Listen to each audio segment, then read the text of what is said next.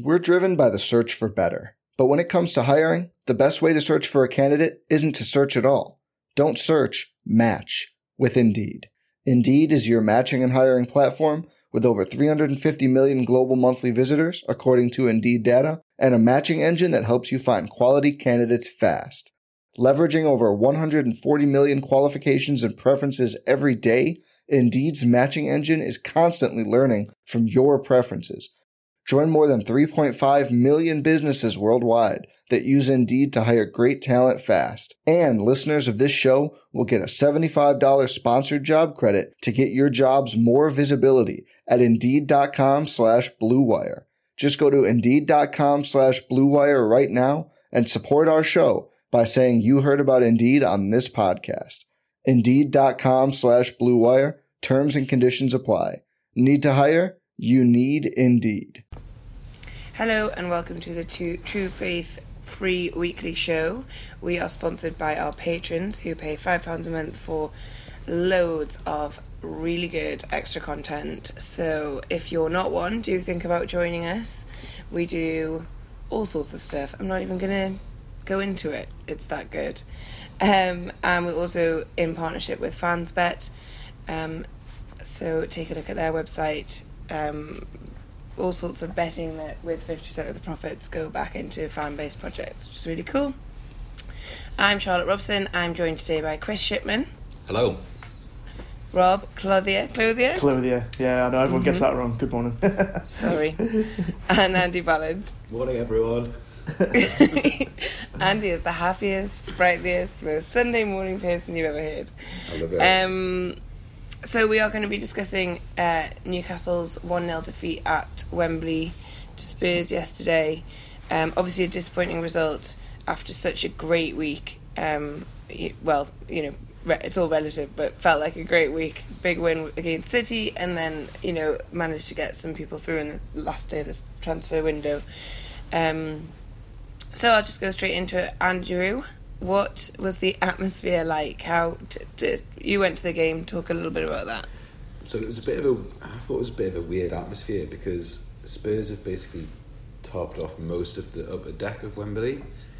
So I think there was possibly just above the dugouts there was probably about 30 or 40 fans, but apart from that it was completely empty.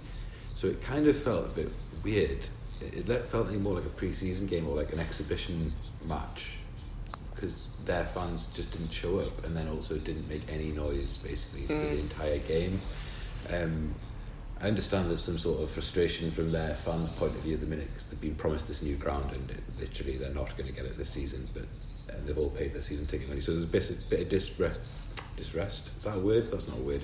No, but we know what you mean. Disgruntled about that situation, but it sort of led towards a very, very weird atmosphere, and I think with it being an early kick-off as well, possibly maybe some of their fans didn't fancy trekking across to Wembley, which is really quite a pain in the arse to get to, and even more of a pain in the arse to get away from. So that was a bit of a strange atmosphere. The Newcastle fans were brilliant, obviously, as you'd expect. There was a lot of noise coming from the away end. There was a new song in Let's Get Ready to Rondon, which I haven't quite decided whether I like or not yet. It's certainly gets stuck in the head. Oh, it's been stuck in my head since yesterday. I've failed to shake it. So that was good, and it was obviously a very positive atmosphere amongst Newcastle fans before, because I think a lot of people will share the same sentiment I had, which was, you know, we've had a very good week and anything here was an absolute bonus. So it was almost as if the pressure was off of our fans and it was a bit more of a relaxed atmosphere from us, but overall bit of a strange game to be at, to be honest. Yeah, Chris, what did you think? I think I'd echo exactly what Andy just said. The kind of top tier of Wembley being kind of largely shut was, was a bit kind of, pathetic, really. And I think indicative of the kind of malaise that Spurs fans seem to have about the club. One thing I did quite enjoy about that was there were a kind of smattering of people in one of the sides of the stadium in the top tier. I don't know if they were friends or family or something, but they had the kind of whole top bowl of the stadium to sit in, and there was one kind of pairing of people that had decided, given all the space, that they would kind of sit really far apart when they had the whole stadium to kind of sit in, which I found quite entertaining. I noticed things like that. It's so weird. People with like rows and rows and rows in front of them, like still walking up the steps and sitting alone. Now we know how the Mackhams feel. No, they have actually properly red seats at Wembley, so yeah. Yeah, I agree. I really hated that it was 12:30. Like, that really annoyed me, and I think it stopped a lot of well, not a lot because we were out there in force, but I know it was more difficult for people to get down from Newcastle if they were just doing the day trip.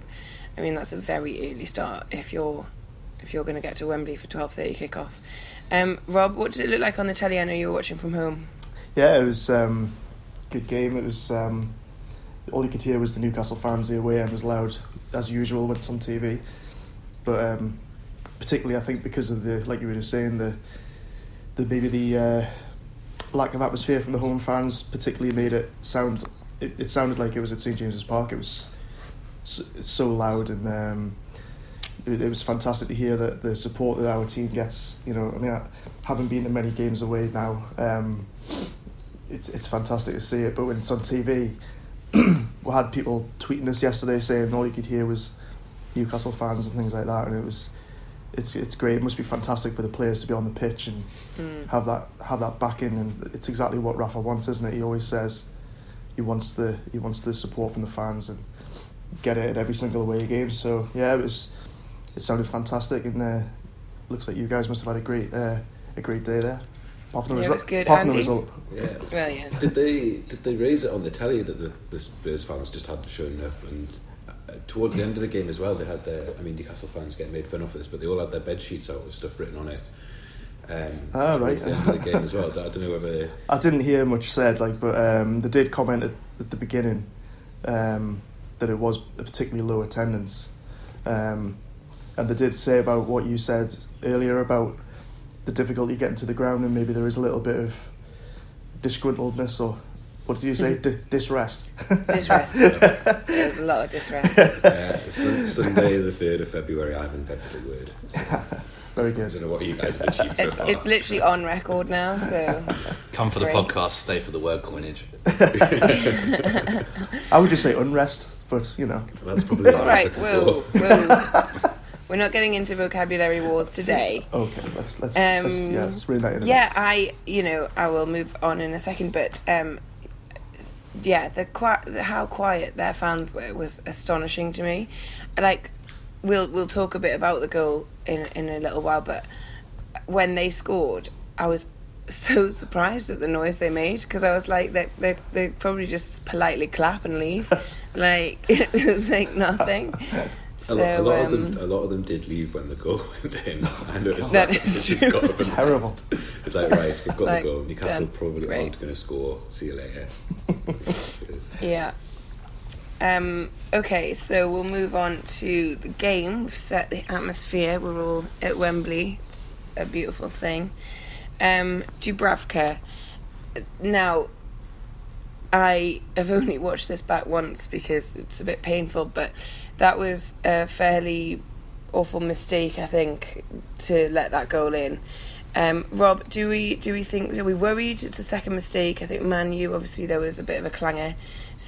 Does it worry you that he's letting in goals that easy, or what? I wouldn't say worries me. I mean, I think the way you have to look at it is he's going to win us a lot more points than he's going to lose us, and that's what a lot of people seem to understand. And if we'd started the season without him in our squad, we'd undoubtedly be in the bottom three. And if we had Darlow, Elliott or Woodman as our first choice, or if they were all sort of competing for that first place keeper spot without Dubravka in the squad, I'm pretty sure we'd be in the bottom three. So he's allowed the odd error here and there because, I mean, obviously those are big errors because they've cost us, points. But I think the impact that he's had overall since coming into our team is very, very noticeable and very positive. He marshals the defence very, very well, which is something that's really noticeable when you watch the games. He's constantly talking to the back four or five or whatever you want to call it, He just looks like a very commanding presence, and it is unfortunate that he's made those two errors. And I mean, that one yesterday was particularly disappointing because we were having a positive week and we were looking like we were going to get a point at Wembley, but just wasn't to be. And I know we'll probably come on to whether we did or didn't deserve a point, but it's just a shame, really. But yeah, I think I'm not worried. He's going to continue to be a positive for our team. Andy, how do you feel about it? I just think it's unfortunate. It's one of those things that happens. I mean, you've got to remember, I think we signed Dubravka from he wasn't even starting for, was it Prague we bought him for? We got him for like 1.5 million, and the amount that we've gotten out of him, as Rob says, he's more than paid back his transfer fee. And I guess to some level maybe you should expect for like a £1.5 million goalkeeper to probably make mistakes at some stage. It's really unfortunate because he has been so superb, and I think he's got enough credit in the bank with Newcastle fans that people aren't going to start getting on his back. I've been trying to think of reasons for why it might have happened, and I think I've come up with one. Oh yeah. I don't really remember them testing Dubravka much throughout the game, and I basically don't remember them testing him in the second half at all, really. Now, it was an extremely cold day, and Dubravka, although having to be aware, hasn't actually really had to make a save, and I think I'm going to blame the cold weather on it. I think he was just a bit cold. He's been caught literally cold. That shot's just come at him and he spilled it, and I think it's unfortunate, but I don't think it's a reflection of him as a goalkeeper overall. I think it's just a bad one. These things happen. They happen to people like De Gea as well, to be fair. So it doesn't. Yeah. It doesn't trouble me. I'm not losing any sleep over it. You'll come back stronger for the next game. Yeah. Chris, anything else to add to that? Yeah, I think the best keepers in the league. Quite a few of them have had kind of howlers this season. If you kind of look back a month or so, Alisson at Liverpool, obviously, they're kind of running away with it at the moment up the top. He had a couple of howlers. It's just what happens, and I think his kind of mental strength, and that's something that Rafa clearly kind of prizes in the players that he signs. You would hope that his mental strength means that he'll bounce back. As Andy says, I'm not going to lose too much sleep over it. Yeah, I think as Rob says, he will kind of save us more points than he loses us. So yeah, I still totally back him, and I still think he's fantastic. Yeah, I think that's the sentiment on Twitter and socials as well. Like that sort of soundbite, isn't it? That he's winning us more points and he's losing us. And I think as well, it's probably worth noting that Spurs had a couple of chances earlier on, and he's not let those in. I think we would have a much higher goal difference if it wasn't for Dubravka, and I would hate for lower. Well, you know what I mean. And I would hate for that. I'm getting very emotional about it. I think it's because it's Sunday morning. I would hate for anyone to judge him on that one. Let's get a heartfelt monologue here about just leave my Dubravka alone. Oh my god, it's like leave Brittany alone. He saved so many goals. He's so good and tall. Anyway, you see how I feel. Okay. So then, with that in mind and the goal in mind, obviously it was like 80 something minutes. We were nearly at the 0-0 full time. Nearly got a point. Chris, were we unlucky, or do you think we deserved a point? I think it can be definitely argued. I mean, Andy highlighted the wastefulness that Spurs had. They had 21 shots and 4 on target, and I think that's reflective of some real defensive endeavour. Fabian Schär in particular, all defenders had a really good game, but Fabian Schär I thought was fantastic, and the way that he cleared one off the line, and he kind of, his marking was fantastic. So I mean, I think if anyone was going to win it was probably going to be Spurs, but I think it can be argued that we were kind of in the hunt for a point, and the fact that kind of Rondon, let's not forget, got close as well, hitting the woodwork. I think it could have on another day been 0-0 or 1-0. Yeah, Rob. I think Spurs deserved to win. just purely because of the chances that they created. They had some really good chances from crosses into the box in the first half, which were completely wasted. They hit the woodwork a couple of times, and I just felt from where I was watching it on the TV, Son looked like he was going to have a good game. He looked so threatening early on in the game. He was really on it, and he just looked like he was going to score at some point during the match, which obviously ended up happening. And I just sort of felt early on that if we could get a point, it was going to be a very good point. Yep. Andy? So we were unlucky in the sense that Dubravka doesn't make those mistakes every single week, so that's unlucky. But on the other hand, Newcastle United are very, very good at last-ditch defending. We do a lot of clearing stuff off the line, just throwing bodies in the way of stuff, and we do concede a lot of chances. And as Rob says, they only got 4 on target, but 21 shots is quite a lot, and I'd love to know how many of them were just like people like Lascelles just hoying their body in front of it.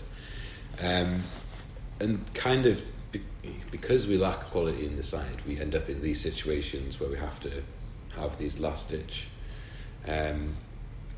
tackles and saves on the line and such like. So inevitably there's only so long you can get away with that, and I think it's unlucky in the sense that the Son one was a fairly innocuous shot, but they had plenty of other opportunities, and they were sort of peppering our goal, and there was a lot of pressure on the side, so there's an element of it was always coming. It was just how long could we hold on for. So yeah, the goal was unlucky, but overall,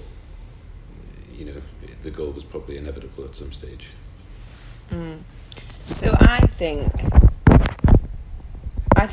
probably Spurs deserved it very just, because even though they were putting the pressure on our side and we were playing really deep for most of the game and first half, I think we still managed to keep them out.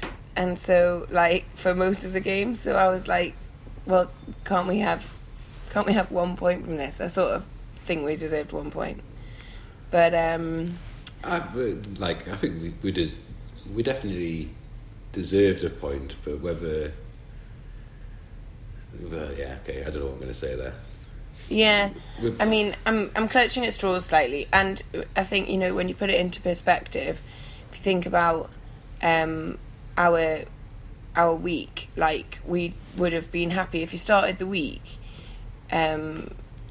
with thinking we were going to get 2 points out of Spurs and City. We've got 3, so I mean that's a good week for us. So yeah. All right. Well, we'll keep talking. We were in a 5-point cushion in the relegation battle. Ahead of this game, obviously bolstered by our win on Tuesday. We have gone back to 2. Do we feel like the weekend's results were good? How do we feel we all are, going forward? Andrew, I'm going to come to you. I think we're still in a pretty good position. I think we were always going to get a reaction from Cardiff this weekend, playing at home, given the sort of the emotions run at the level they are at that club, and I think that's obviously had an effect on their performance this weekend. I think it's meant that they've come out fighting. But from our perspective, we've got through now Spurs and City, where, as you say, we probably most Newcastle fans expected us to come out with nothing. We've come out with 3 points. We've now got Arsenal away and Liverpool at home left of the sort of top 6 sides left to play, and we've got a fairly decent run coming up. I think we've got Huddersfield at home, we've got Wolves away, which I think Wolves are one of the most overrated sides in the Premier League at the minute. I mean, people getting carried away saying they're the best team ever to be promoted have just totally forgotten the fact that Newcastle finished 3rd in their first season in the Premier League. But we don't like to brag on this podcast. We don't need to. Yeah, and then we've got teams like West Ham, and we've got, in theory, easier games to come now, and I think bringing in Baraka and Almiron especially is going to be a boost to the players. And I think even though we've lost yesterday, I think there's still a bit of momentum hanging over from the City game. I think the belief is back in there, and I think the players yesterday they'll feel it was unfortunate that we've lost 1-0 to the Dubravka mistake goal. It's not like we've been peppered 3 or 4-0 by a regular Champions League side these days. So I'm optimistic. We've got a bit of a cushion. I think I think Cardiff between now and the end of the season won't pick up enough points, and I think Fulham and Huddersfield are more or less doomed. Huddersfield, there's no. I don't know how they can't come back. I don't think. I think they've accepted their fate as well. I think this sounds coming out from the club themselves. I mean, I don't think they really strengthened in January. So I'm feeling pretty confident, to be honest. I mean, we've got good games going up, and why not? We're on a similar points total to this time last year, and we finished 10th. So it's true. If we string some results together, who knows? Europe's calling. Rob, Europe's calling. Rob. Yeah, I'm the same. I'm very confident about staying up now, and I think once we get Almiron into the side and up and running, that's going to give us a new sort of dimension to our play, and I think it's going to mean we'll be able to play a bit higher up the pitch, and it'll just give the opposition a little bit more to think about defensively against us, because most teams who are playing up against us at the minute know how we're going to set up very defensively, and if we get him into the team with a bit of attacking threat, then I think that's going to it's only going to benefit us. So yeah, I'm feeling very confident, and looking at the teams currently below us, I think we're certainly going to pick up more points than they are. I think the one thing that might derail us is that we've still got quite a threadbare squad, and I think particularly if Rondon was to pick up a serious injury, that would be an absolute disaster for us, because I don't even want to think about Hoslu starting games for us in the Premier League anymore. It's just it just terrifies us. But barring any serious injury to Rondon, I think we'll be fine. Okay, and Chris, what do you think? I'm well, I don't know about worried, but I definitely didn't expect Cardiff to pick up that result yesterday, especially given how kind of brilliant Bournemouth were earlier in the week. That said, I don't think they're going to be capable of kind of turning that kind of result out week in, week out. They have a kind of mixed bag of kind of teams in the running, but yeah, we'll see. So yeah, I think we'll probably be okay, but maybe not quite as confident as you guys are. Yeah, and from my perspective, I think we'll be all right. We're scrappy little fighters, and I think the Rondon point is a really good point, and not one I'd really considered. So that's something that I don't want to think about. It's just been but so crucial. Barring that, you've seen against Manchester City how good he can be, and even yesterday the amount he battles, and for a team that we play so deep and he's so isolated, to do as much as he does do is pretty remarkable. And it's quite frustrating that we've not signed him permanently, because I think obviously Spurs are going to be in the market for someone, and I think he'd be ideal for them. Someone to come in when Harry Kane's not around. I think they'd be mad to pass up an opportunity to take him. Okay, a quick bonus question. I suspect I know what people are going to say, because I know what I'm going to say. But we saw Baraka come on yesterday, got a bit of a run out. Did anyone feel? I mean, what did that look like on telly? Did it look like he was, making much of an impact, or was it just really just a bit of a run out for him? Well, what was noticeable was when he came on, I think it was like the 86th minute or something, he was essentially a left winger. He was so high up the pitch and literally hugging the touchline, and he didn't get much of a look in, did he, in the last 5 minutes? But I think towards the end, Rafa's obviously put him on in the hope that he's going to maybe create something as from the left side, but his opportunity never really came, to be honest. So yeah, he didn't really have much of a chance. So he didn't have a lot of time, to be fair. But Chris, is there? Yeah, so I mean, I guess while he plays on the left side of defence, we know that from reports, his kind of game is more attack-minded, much like Yedlin, kind of mirroring the right side. And obviously, Paul Dummett, fantastic defender, but I mean, not so good going forward. So I think he gives us an extra option in terms of if we're chasing a game. Obviously, he needs to kind of get up to speed with how Rafa does things. But I think, if that game was happening, a month down the line, and we conceded earlier, I could see kind of Rafa bringing him on earlier. I think one of the positives of having him in the squad is obviously that he's going to be given competition, not just for the left back slot for Paul Dummett, but also kind of further up the pitch, and that can only be a good thing. We've been crying out for a left back for so long, but any competition which kind of pushes the likes of Atsu or Kennedy to kind of improve their performances can only be a good thing. Yeah, I mean, I'd agree with that. I think it's a slightly unfair question from me because you only got 8 minutes on the pitch really. But I just thought it was good to see one of our new signings. Obviously, Almiron couldn't play yesterday; he hasn't had his work authorisation. But I thought it was good. Well, I think that sort of sums up where we are, how we're doing. Obviously, a bit of a disappointing result from Cardiff, but I think Newcastle are very much within a good chance.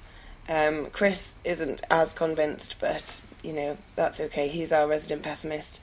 And that is it. We have plenty of other podcasts coming out on Patreon this week. We will be doing a Wolves preview.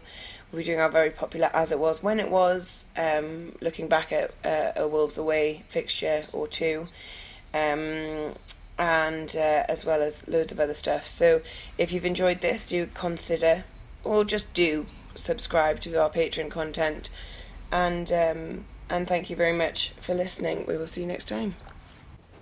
Every fan knows the right player in the right position can be a game changer. Put LifeLock between your identity and identity thieves to monitor and alert you to threats you could miss. Plus, with a U.S.-based restoration specialist on your team, you won't have to face drained accounts, fraudulent loans, or other losses from identity theft alone. All backed by the LifeLock $1 Million Protection Package. Change the game on identity theft. Save up to 25% your first year at LifeLock.com/aware.